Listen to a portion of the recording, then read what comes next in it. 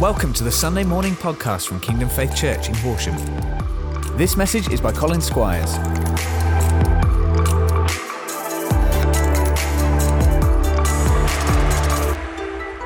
So Easter, not all though about the chocolate, is it? Though I love the whole thing about, Easter eggs and being, eggs, sign of new life, and empty because the tomb was empty because Jesus rose again, because that is what today is all about. Amen. It is all about the celebration and the joy of what Jesus did at Easter. It is today a beautiful day. Speaking of which, can we give the band, or all the bands, a big round of applause? You guys did amazing. Sammy, rocking the bass, and Isaac on drums. Seriously good, guys. Amazing. Thank you so much for leading us in worship. Wonderful time. It is a beautiful day. And Pastor Clive really wonderfully segued this nicely when he gave the reading for today from Matthew 28. Now, did anyone get an Easter magazine? You got the ones that we produce with the colouring in and all those? Yeah, you guys got one of those? Weren't they awesome? They were so good that all 400 and something of them had gone by the time I came in because of COVID. To come in and get one, they were all gone. So I didn't get one. But weren't they brilliant? So all of you guys who got one, you now know this story really well. You know the Easter story and what happened. For those who don't, let me just give a quick recap. Jesus had died. He had gone to the cross at Passover, and he had hung on the cross, and he had bled, and he had died. And it was what he'd been speaking of. It was everything that the Bible had led up to. This shedding of his blood to die for those of us who deserved death. Now, there's a whole big topic here, and we're not going to be able to go into all of it, but more on this later on. But Jesus, having died, was then buried in a tomb. And a tomb wasn't like tombs we have today. It was like a big hole cut into the side of a limestone cliff with ledges to lay bodies on. And Jesus would have been led in that tomb, covered in grave clothes, wrapped in these like bandages and a covering over his face, soaked in all of the mess and all these horrible things that had happened to him, dirty and buried in a tomb. He was there for 3 days, and his disciples, the people who'd been following him, they were devastated. They were afraid, they were lost, they were sad. They'd lost their friend, their teacher, their leader. They didn't have hope. They didn't know what was going on. They thought, surely this guy was the promised one from God. He was the one who's going to save us. But it ended in death.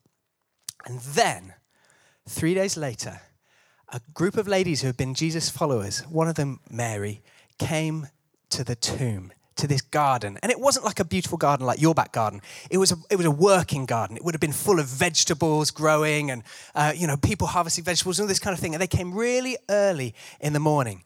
And so we're going to look at this story that Pastor Clive read. Now, can anyone remember how it started? What was the first thing? Anyone remember? That's okay, we're going to look at it. It was only 10 minutes ago, but it's all right. So the first thing, actually, before we get to the first thing that happened, let's read again what the angel said. So an angel came and he sat on the tombstone, and he said this.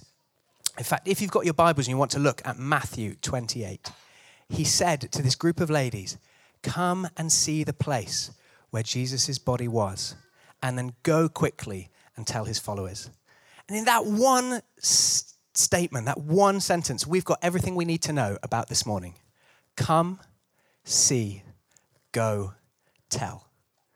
That is like the mission statement. That is everything that we need to know about being Christians. Come and see, go and tell. Now, what happened in this story first is as they came to the garden, there was an earthquake. Has anyone ever experienced an earthquake? A few people, not many hands, not many of us who live in Britain have experienced an earthquake. My parents, about 15 years ago or so, they emigrated to New Zealand, and New Zealand does get some big earthquakes now and then, but they hadn't had one for a long time, not a big one. And when I was out there visiting them, just before I went out and visited them, there was this massive earthquake, and there was loads of property damage, and it was awful. And you probably remember, lots of you, seeing that in the news. It was the biggest insurance claim that had ever happened in all history.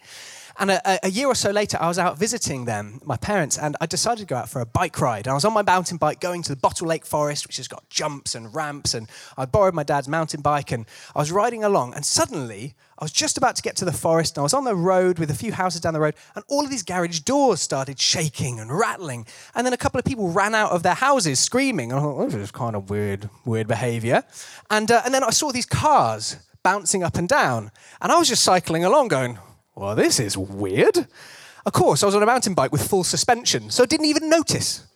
But stopped by the road and saw this guy who was obviously very, very upset. And this is another earthquake. He doesn't know what's going to happen. You know, where's his house? So spent some time just talking with him. He was obviously very shaken by what happened. But I thought, it can't have been that big. Otherwise, there would be destruction and everything. So I just carried on. Turns out it's not the best thing to do after an earthquake is go cycling through a forest where trees fall down on people. But anyway, I didn't know that. I don't always make the best decisions. And I went cycling through this forest and was doing mountain bike jumps and all that kind of stuff. It was great. I also landed one and broke my dad's crank pedal on his bike. Sorry, Dad. Anyway, kept going and was going all these different routes and things through the forest and eventually came to the shore, to the seashore, to the beach. There was nobody around. I mean, this was on the other side of like several miles of forest. So I get out on my bike right there with the waves lapping up on the shore, and I'm holding my bike with one hand, and I get my phone out with the other hand to take a picture. And suddenly, boom! And the way I could just think, maybe we could describe it, could everyone just sort of shake their chairs a bit, wiggle them on the floor and like rumble them a bit? See if we can do it all at once. See if this about approximates the right sound. You might need to lift your bums up and give them a bit of a shake. Let's get everyone going. We need more. It was a boom. It was a big rumble. More earthquaking. Come on, everyone. Wiggle those bottoms. That's about it. That was really good. Your bottoms combined the sound of a 6.3 magnitude earthquake. It was a very shallow earthquake, and I was right bang on top of the epicenter. There was a map afterwards showing where the middle of the earthquake was, and it was literally on this beach, right where I was stood, in the middle of nowhere. I don't think I could have been any closer to the epicenter of this earthquake if I'd tried. 6.3.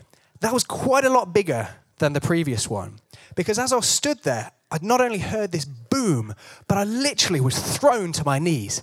And the weirdest thing was, any other time I've experienced something moving, you're in a car, the car is moving, the world around you is not moving. This was weird because everything moved. There was no point of reference to see I'm moving and other things are staying still. Literally the whole world, as far as I was concerned, moved, and it threw me to my feet. And I saw all the grass on all the sand dunes suddenly go sideways as the earth moved underneath it. It was a very, very surreal experience.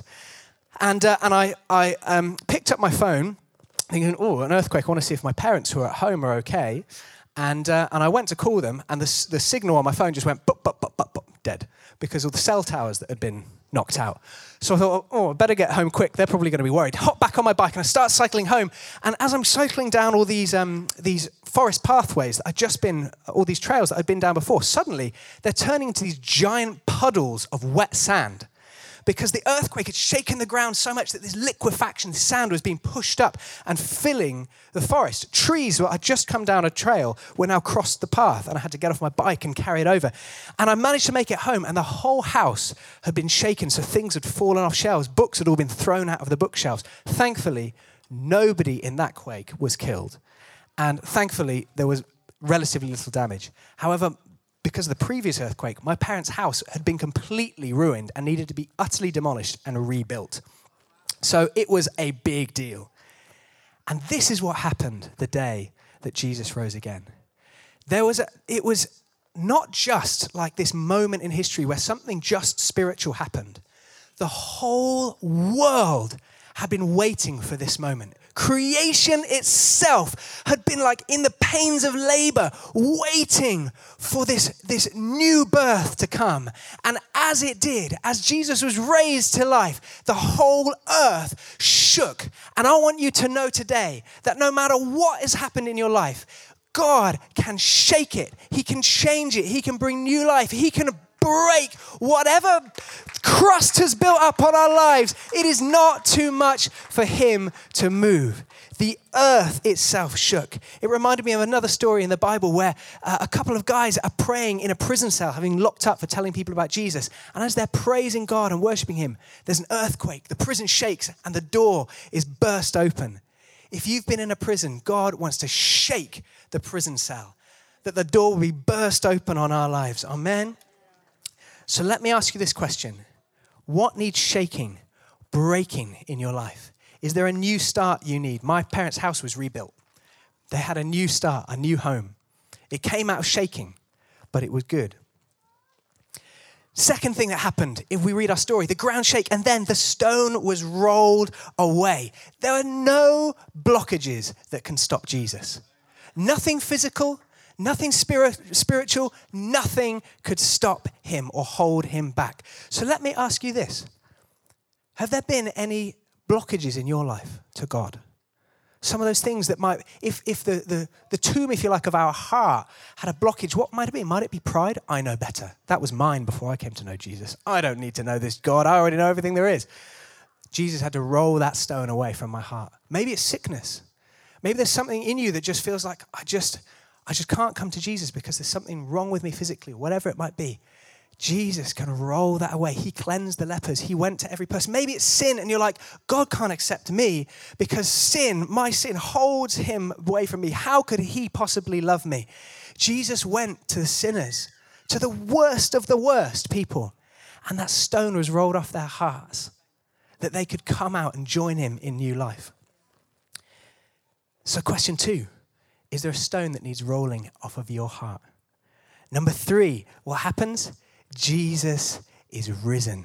He's risen back to life. Death is defeated. He says, I am the resurrection. That means the coming back to life and the life. Mary, those disciples, remember, they were so sad. They were upset. They were lost. They were fearful. It says that they left rejoicing. No matter what we've experienced or how hard, how tough, when we meet Jesus, he turns it around and he brings joy, hope, life. That's not to say that if you become a Christian, you give your life to Jesus, life will be easy. It wasn't for Jesus.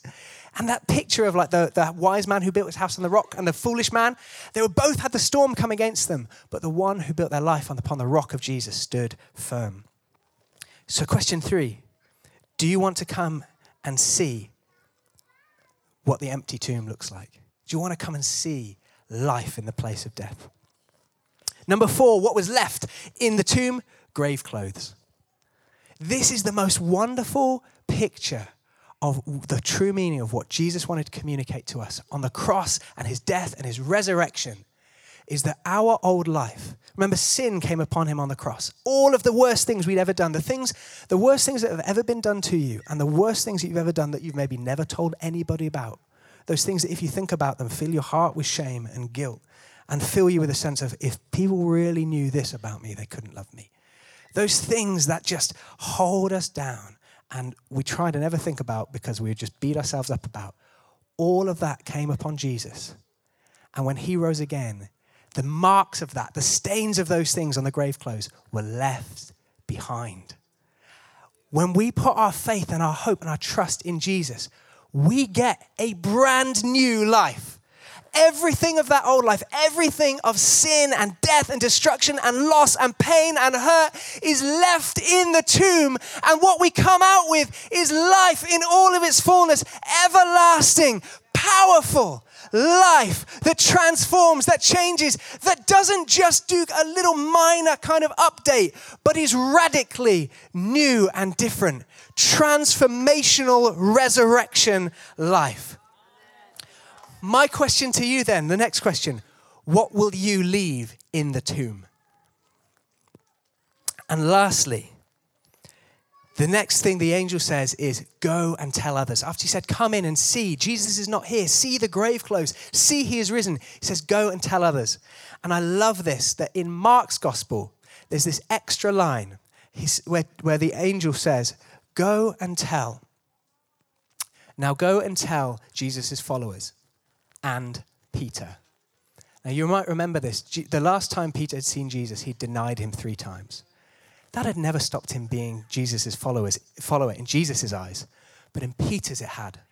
And Jesus knew that. He said, go and tell my disciples and tell Peter, because he doesn't think he is anymore because he's denied me 3 times. He said no to me. He said he doesn't believe in me or he doesn't know me. If you are here or you're watching online and you had any sense of like, but God, this is great, good news, but it doesn't count for me because I have denied Jesus.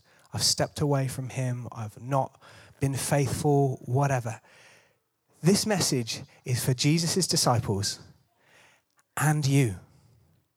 It is for you. There is nothing that we could have ever done that can hinder Jesus' redeeming love and kindness for us. Nothing. So this morning, I want to tell you, whether you have never known Jesus, you don't know who he is, this morning, you can be introduced to him and know him. If you're someone who's discounted yourself for whatever reason, this morning, Jesus is saying, and you. This is for you. So the last question, has there been anything that's been you've been discounting yourself from Jesus for? And then Mary Magdalene. All the other ladies go back to tell the disciples, she's waiting behind. She's upset because she still doesn't know what Jesus' body is. And Jesus himself comes to her and he tells her, it's okay.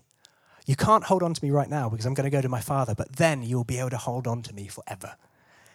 If you need a personal relationship with Jesus, that's what this is about. It's not a once in a lifetime, boom, boom, boom, sort you out and off you go. This life, this resurrection life, the Bible talks about is everlasting knowing God. Knowing him, your friend, your savior, personal relationship. The last thing I want to show you is this. Could we get the band come up? We're going to have a minute to respond. We're just going to sing another song, but I want to show you this. It's heavy. This is a tub. You might be thinking, what on earth is going on here? This is a tub of Ronseal Fence Life Plus. 5-year guarantee. It says here on the tin, and Ronseal, does what it says on the tin or the plastic bucket, that it says it protects in all weathers. On the back here, it says it protects from frost, from water damage. Even if there's existing damage, you can paint over it and it will protect it. That's good to know. Also, 5-year guarantee. Last 5 years. Now, the blood of Jesus is significantly more impressive than a tub of Ronseal Shed and Fence Paint Plus, okay? Not only would it prevent, and protect from all sorts of, what was it here, yeah? For all sheds and fences, no. Protects in all weathers. Not only will the blood of Jesus protect us in any circumstances, but it doesn't last just 5 years. It is eternal. It is everlasting. But have you noticed one problem with my tub of paint? It's still in the tub. We bought this a year ago and still haven't actually painted our shed. To be fair, we've been renovating our house and had a lot of other things to do and also have a toddler and many other excuses, and I could give you many. But it's still in the tub. If you leave today knowing that the blood of Jesus, his death and resurrection can give you everlasting fullness of life, healing, freedom, friendship, connection, community, transformed new beginning, but you leave it in the tub, what are we doing? Our sheds are going to fall apart. There's this beautiful picture in the Passover, which we talked about on Friday, in the Old Testament, the old part of the Bible, when God spoke to his people and said, death is coming, but don't worry, I have a plan. Take the blood of a lamb and paint it on your doorposts and your lintels. And when death comes, it'll see the blood and it'll pass over you. It won't see your good name. It won't see your good works. It won't see your holy efforts, your religious commitments, your zealous prayer life. It won't see the opposite. It won't see your bad deeds, your failings, your broken promises. When he sees the blood. Thank you, Jesus, that blood applied to the doorway of our lives, should we choose to step through it, means that death passes over us, just as Jesus broke the power of death when he was raised to life again, and new life comes into us.